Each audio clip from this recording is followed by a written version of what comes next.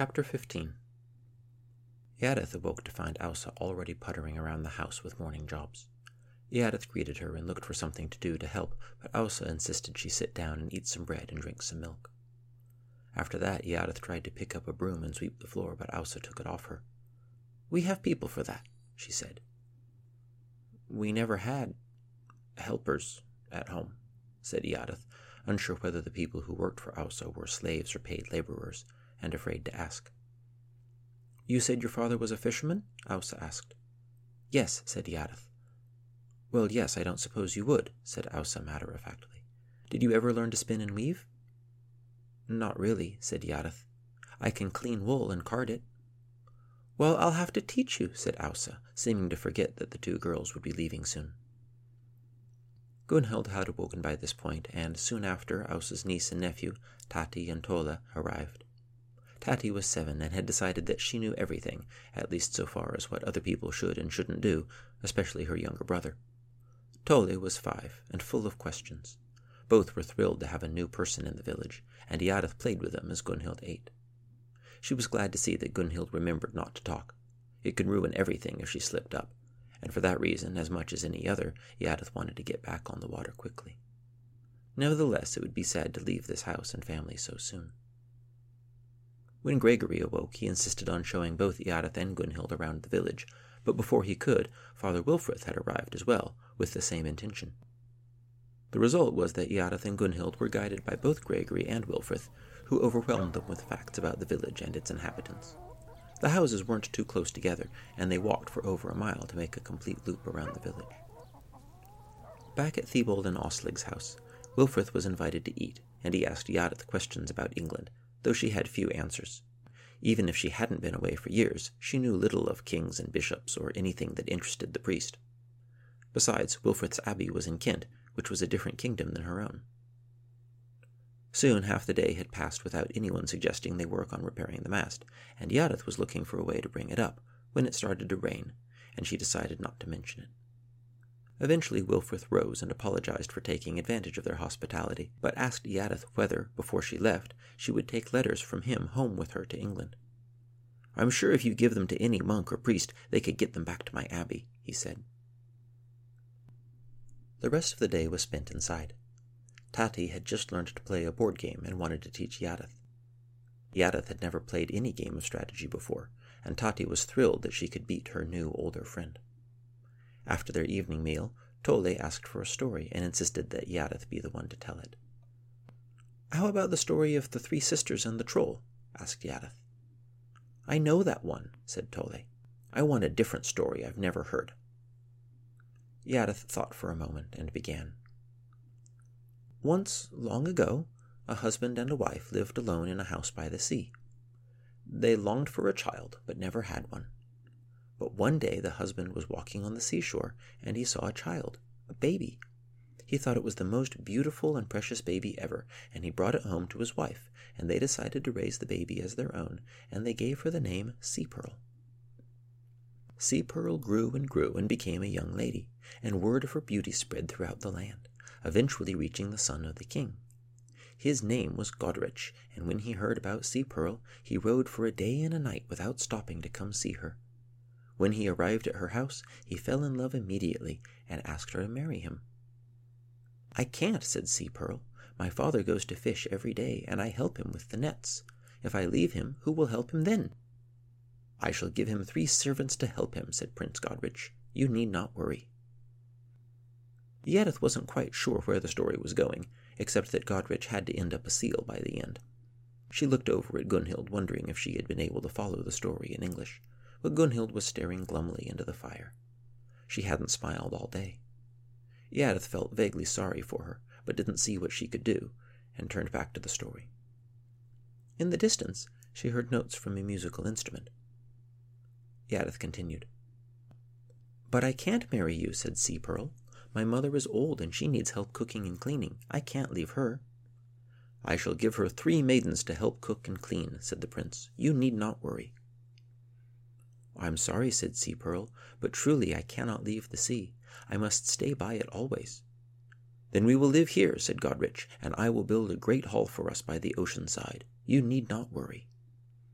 Sea Pearl agreed, said Yadath, but she made the prince promise one more thing. She said she had to go swimming in the sea on every full moon, but that when she did, he must not watch her to see where she went, or wait up for her to come back. Only when he had promised this would she agree to marry him. Yadath smiled at the direction the story was taking, and without thinking looked again to Gunnhild for approval. But Gunnhild was gone. Assuming she had gone to the latrine, Yadath continued the story. They were married, and Godrich gave Sea Pearl everything she could desire, but he couldn't help but be curious about where she disappeared to every month. It was even worse that he wasn't allowed to know, for he was a prince, and was used to getting his way. Finally, he couldn't stand it, and he hid himself behind some rocks at the beach on the night his wife was to be away. When the full moon was high in the sky, he saw her approach the beach, and then to his amazement, he saw something in the water. Seals, a whole group of seals, came up out of the water. Then Sea Pearl let her dress fall to the sand, and instead of a woman, she was a seal too. Prince Godrich didn't know what to do. He watched as she swam out to sea, and he suddenly worried that she wouldn't ever come back. "Wait!" he called out to the seals, and Sea Pearl looked at him sadly and swam away. He waited all night, but when the sun rose she had not returned. He gathered up her dress and went back to his great hall and continued to wait, but his wife never returned.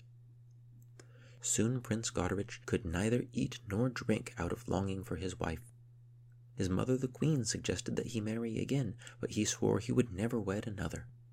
Finally he could bear it no longer, and he went to the wise woman who lived in the mountains. He rode for 3 days until he came to a great mountain, and then he left his horse and climbed upward until he reached the hovel where the wise woman lived. He told her what had happened, and said that if he could not see Sea Pearl again, he would surely die. The wise woman made him a potion to drink, and told him that the only way to find his love was to search the wide ocean from east to west and north to south. Godrich paid the old woman for her help, and without stopping, returned to the sea, where he drank the potion, and he became a seal himself. Now he swims in search of her. He has swum from Ireland to Jerusalem, and all the lands in between, up rivers and down, searching islands and sea caves, looking for his lost love. "He didn't find her yet?" said Tolle. "He hasn't yet," said Yadath. "He's still looking." "Will he ever find her?" said Tati. "He may some day," said Yadath. "If he does, do you think she should return to him?" Tati seemed to take this question very seriously. "Only if he says, 'I'm very, very sorry,'" she said. "That's what I would make him say." With that, Ausa insisted it was time for bed, and she began to rake out the coals.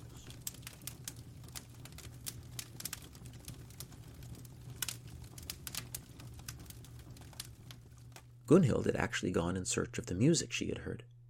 It sounded like plucked strings, but was so far away it was hard to follow. She wandered away from the house, and soon the village was just aglow in the distance.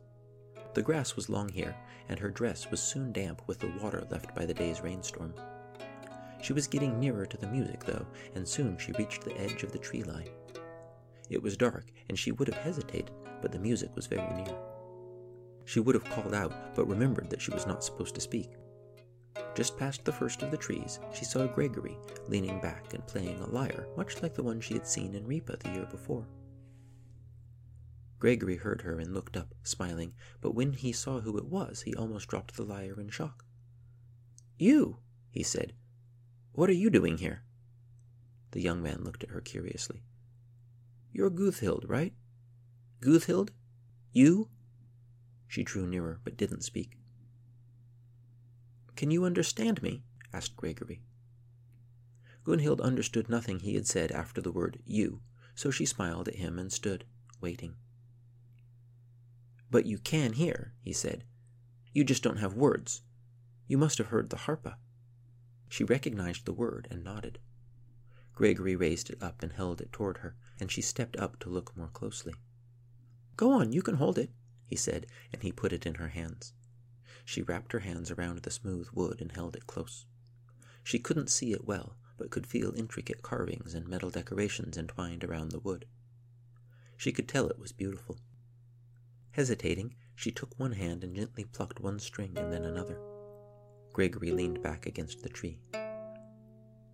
I wasn't expecting you, of course. He paused. I suppose you can keep a secret, can't you? It's not like you're going to tell anyone. I'm waiting for someone. He looked up at her to see if she understood. She looked at him, then back at the lyre, and she kept playing the strings. You would never believe who. I mean, you might, because you don't know why it matters. But it's Gislinde, Gerhard's niece. This is the spot where we meet sometimes.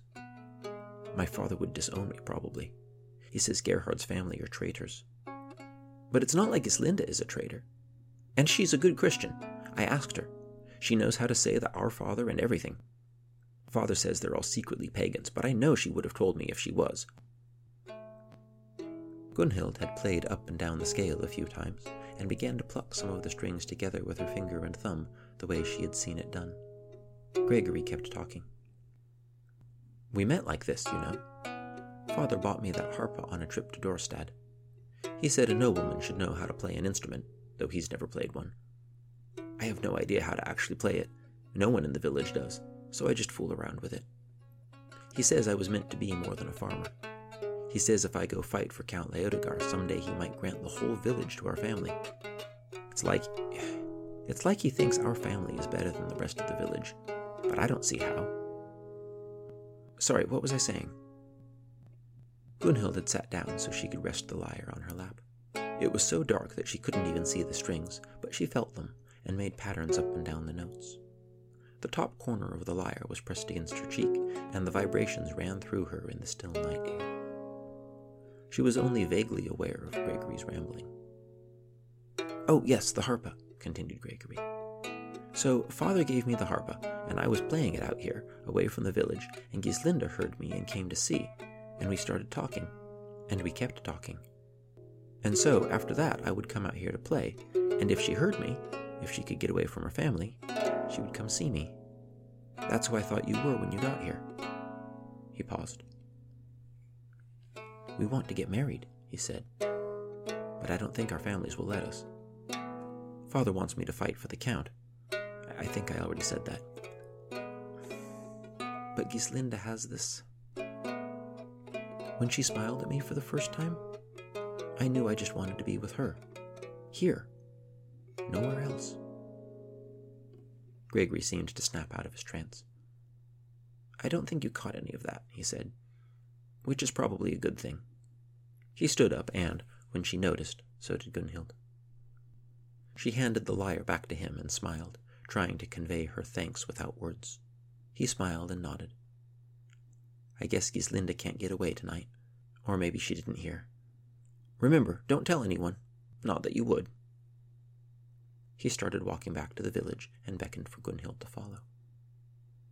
When they returned to the house, Gregory told his family that he had found Gunhild wandering outside, but she hadn't seemed lost or in trouble, and Gunhild, for her part, simply sat down on her blankets on the floor and took off her shoes and prepared for bed.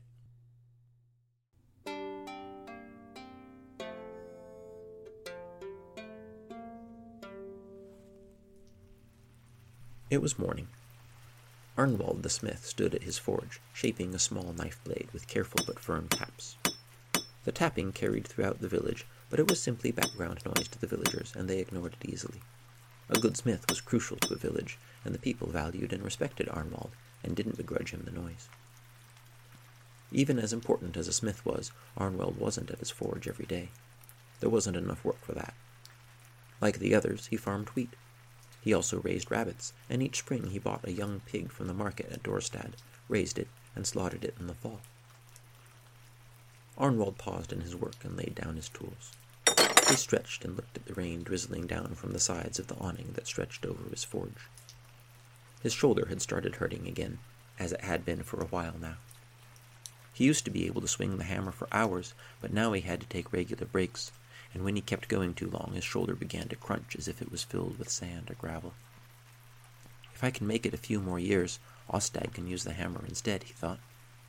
Ostag, Arnwald's son, was almost 12, and he had been learning about blacksmithing and helping out his father for years, but the hammer was still too much for a 12-year-old.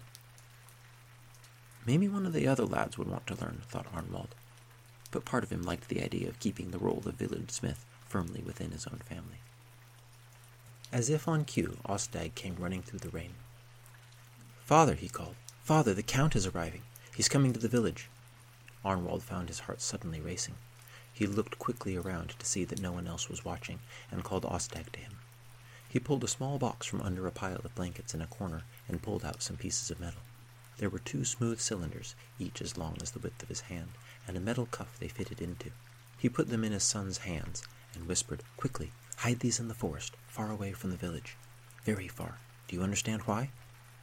The boy nodded seriously. "Run opposite to the way they're coming, and don't let them see you." Ostag dashed off, the pieces of metal firmly in his hand. Arnwald took a breath to calm himself. "It may be nothing," he thought. "Who knows why he is here? There's nothing to worry about." He picked up his hammer again, but found his hands were shaking slightly, so he went back to his house and let the coals of his forge go cold. Ostag dashed away from the village and didn't slow until he reached the distant trees. Even then he didn't stop, and walked further into the woods. When he had heard people shouting about the Count approaching, he had gone to see for himself, then immediately told his father, as his father had instructed him. A visit from the Count might be disastrous. Now Ostag looked down at the tools he held. They were coin dies. Each cylinder had the image of one side of a coin on it, and when a disc of silver was pressed between them, and the top struck sharply with a hammer, it made a coin. Coins were made only by royal permission to ensure that they were made with pure silver. If someone were to take some silver coins, melt them down, and add some lead or tin, he could make more coins than he had started with. Arnwald had been doing just that for years. Forging coins was a serious crime, and the penalty was death, but that hadn't been enough to stop Arnwald. He just had to be careful, he had explained to Ostag. No one else knew, not even Ostag's mother, and Arnwald made sure never to use any counterfeit coins in the village. He spent them all in Dorstad at the fair each year, and the only thing that could land him in trouble was if the coin dies were found, which was why Ostag was now burying them at the foot of an oak tree and marking the spot with a large rock.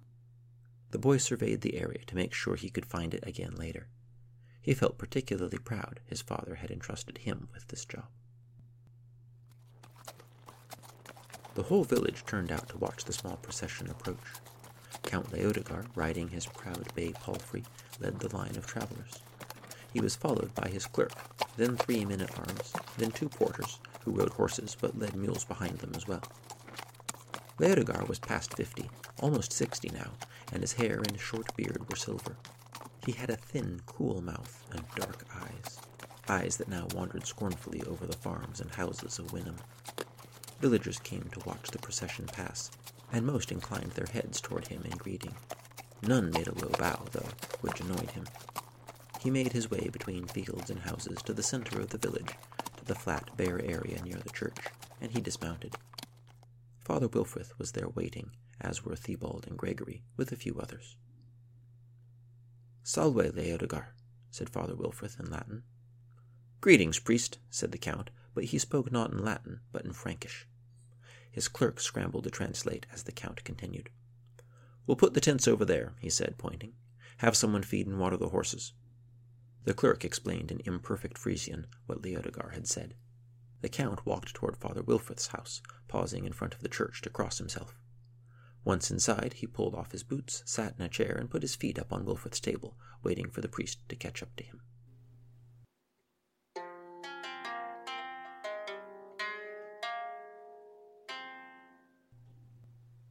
Leodegar had been born to fight.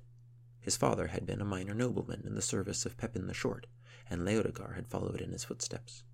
When Charles later took the throne, Leodegar was by his side, and as the new king expanded his kingdom in all directions, Leodegar earned a reputation as a brutal and effective commander. He fought Lombards, Moors, Avars, and Saxons, and anyone else who stood up to the inevitable advance of Charles the Great. Over the years, Leodegar distinguished himself in battle and was rewarded handsomely. A few years ago, King Charles had made him a count and granted him lands and all the taxes and fighting men that he could levy from them. Father Wilfrith, after delegating the arrangements for Leodegar's stay to one of the other villagers, came back to his house along with the clerk, whose name was Giles. Giles was crucial to Leodegar's success on these trips. Without him, Leodegar couldn't have spoken to anyone. Leodegar, like his king, spoke Frankish, though he had picked up some Latin during his campaigns throughout Europe and his life in Charles's court. That Latin, however, was so changed from the Church Latin that Wilfrith spoke that it was no longer the same language, and they couldn't understand each other beyond a few words. Giles spoke both the Church Latin and the Common Latin, and had learned enough Frankish and Frisian to get by. Wilfrith therefore spoke Frisian, and Leodegar Frankish, and Giles did the best he could to translate. Leodegar said he was here to survey the village and take count of the houses, farms, and families for tax purposes.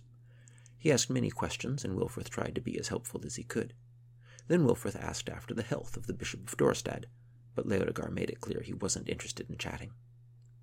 Soon after, Thibauld arrived to invite Leodegar and Father Wilfrith to a feast that evening, which they accepted. Thibauld asked about the health of the Count's family, but was met with the same frosty reaction as Wilfrith had. Then one of Leodegar's men arrived, and the Count left with him abruptly, leaving Wilfrith and Thibauld standing awkwardly, wondering what to do next. Leodegar and his sergeant walked to where the porters were setting up tents, and when they were sure no one was listening, they spoke. "What did you find?" asked the Count. "Nothing," said the man. "We searched his forge and his house without warning, like you said. No coins, no dies, no bits of silver to melt down." Leodegar scratched his chin reflectively. "He could have hidden it somewhere else, but that will be hard to find. More likely there are counterfeit coins here that match the ones in Dorstad." "I don't think they have many coins in this place," said the man. "Oh, there's some somewhere," said Leodegar. "We just have to get them to show us. Something will come up. Call me for dinner." With that, he walked to his tent and lay on his bedroll, thinking. Dorstad, the biggest town in Leodegar's lands, was an active port, with traders coming and going throughout the spring and summer. Many coins passed from hand to hand, silver coins with the heads of kings stamped on them, and it all worked well so long as everyone trusted the coins. But over the past few years, debased Frankish coins had been turning up in Dorstad, and Leodegar couldn't tell where they were coming from. Counterfeit coins meant a loss for merchants, but worse, it meant less trade. Boats from Hamwich and Lundenwich might choose to land in a different port instead, and that was a problem for Leodegar, because as the Count, he collected a fee from every boat that landed. For the past few years, he had noticed trade dropping off as rumors of bad coins had spread. At first, he assumed there must be a counterfeiter in Dorstad itself, but was unable to uncover one. Now he was searching other villages, one at a time, which meant traveling in bad weather away from the comforts of his own hall. He was old now, he would admit it, and he would rather be anywhere than among a bunch of Frisian peasants on the edge of the civilized world.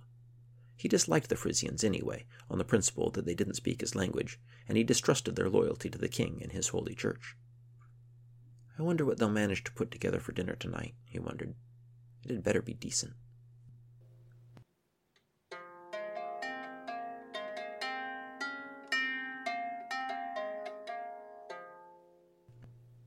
That morning, Eadith convinced Gregory to help begin repairs to the mast. Despite the light rain, Gregory took some of the farm hands, and they pulled the boat up to the edge of the village, and they unrolled the sail and untangled the ropes, and laid everything out on the ground. Eadith and Gunhild followed and watched, as did some other villagers who gave suggestions and advice.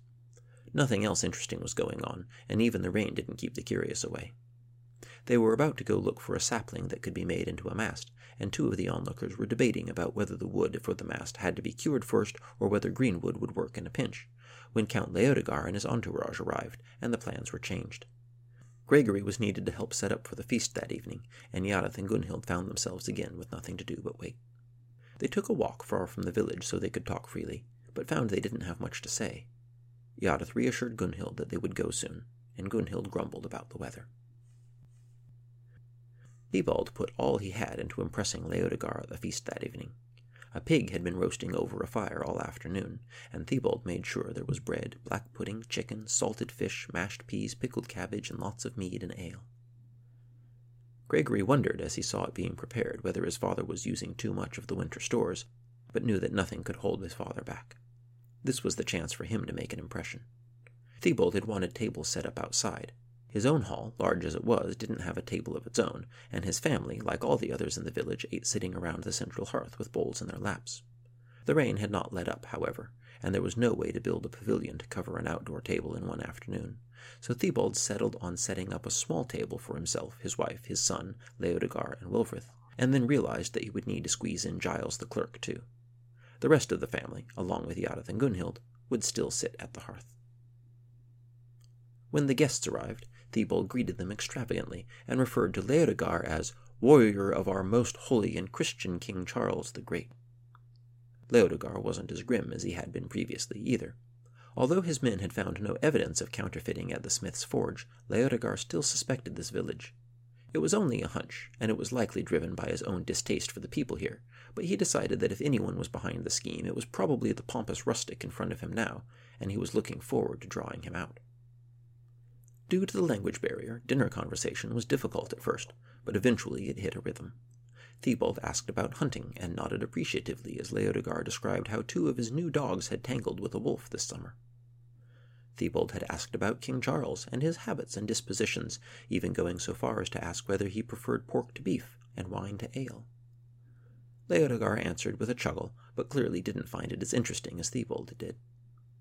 What really interested Leodegar was past battles, and once Thibault asked him about the siege of Pavia many years ago, Leodegar related tale after tale of attack, defense, and battlefield maneuver. "The best had to be against the Saxons just after we took Sigeberg," said Leodegar. "I led a cavalry unit to survey the surrounding villages and let them know we were in charge now. Turned out 20 pagans were waiting in the woods for us. They caught us on a trail where it narrowed and attacked us from the side. Now, you know that cavalry does best in a charge, not when defending in a long line." Here Thibault nodded knowingly, as if it were obvious. "Well, my captain and I took off in one direction so they couldn't pull us off our horses, and they must have thought we were running away. We wheeled around and charged back at them, just the 2 of us, and they had already turned their attention to the men they had pulled down and were butchering. Well, we came at them, thundering back through the trees." Giles was having trouble keeping pace with his translation here as the Count got into his story. "And we saw, over the top of the mob, that another group of us had done the same thing on the other side. They were riding toward us with those accursed pagans in the middle. We hit them from both sides, and I swear it was like a hammer hitting an anvil. Crunch!" Leodegar pounded his fist on the table, grinning. "The Saxons should have given up after Sigeberg, but they didn't know it was good for them. I was there at Verdun when Witteken slipped through our fingers, running to hide with the bloody Danes, leaving thousands of his men to get slaughtered. I tell you what," he said, his temper gaining momentum, "I would as soon kill a Dane as look at him. Bloody heathens." Thibault decided this was his moment to act. "My gracious lord," he said, "your prowess as a warrior is well known, and it would be a great honor if my son could fight by your side. He is young and strong, and he knows no fear." Gregory thought immediately that not only was he not particularly strong, but he wouldn't say he was fearless either. He had never been in a real fight, not one in which blood got spilled. He clenched his jaw and looked resolute as the Count looked at him appraisingly. "I would serve you well, my lord," said Gregory. Leodegar nodded and took another mouthful of food before answering. "I'm sure you would do well, lad," he said. He turned back to Thibault. "What could you provide for him?" Giles translated, and Thibault realized he must be missing something. "Provide for him?" he asked. "I assume he has weapons, armor, and a horse," said the Count, "but he will have expenses. As a man-at-arms he will be in my keeping and need to be provided for. I'll need 40 solidi." Thibault felt his stomach lurch. 40 solidi was more than he had, but he might be able to make up the difference if he sold some livestock. "My lord," he said hesitantly, "Gregory has a fine sword and a shirt of mail. Show him, Gregory. We got them in Dorstad this summer, from a smith named Frederick. You may know him." Gregory held up the sword. "But can you use them?" asked Leodegar. "I can learn, my lord," said Gregory. "And a horse?" "He can use the rouncy you see in the corral outside," said Thibault. Leodegar laughed in disbelief. "Not a farm horse," he said. "He'll need a proper war horse." Leodegar shook his head, thinking of the situation. A young man like Gregory should have been taught how to fight years ago. He should have grown up fighting. Now this farmer thought he could hand over his son to him, a count, and expect the young man to learn along the way? Gregory would be better suited to join the peasants who got conscripted from time to time, to be given a spear and put up in front of the formation to absorb some of the enemy's arrows. 60 solidi, said Leodegar, finishing off his cup of ale. My sergeant can help him find a decent horse and teach him how to hold the right end of that sword. I will see what I have, stammered Thibault, feeling all his plans crumble. Will you have more to drink? I thank you for your hospitality, said Leodegar, but I am quite full. You can give me your answer in the morning. He stood and brushed off the front of his tunic and left the house, followed by his clerk. Father Wilfrith remained at the table, aware of Thibault's embarrassment and looking for a way to help. He reached out silently and patted Gregory on the arm. Gregory, unlike his father, wasn't crushed. He wasn't even particularly embarrassed, but seemed to contemplate what might lie ahead. He stood and said, Father, with your permission, I'll go for a walk now. And he picked up his lyre on the way out the door.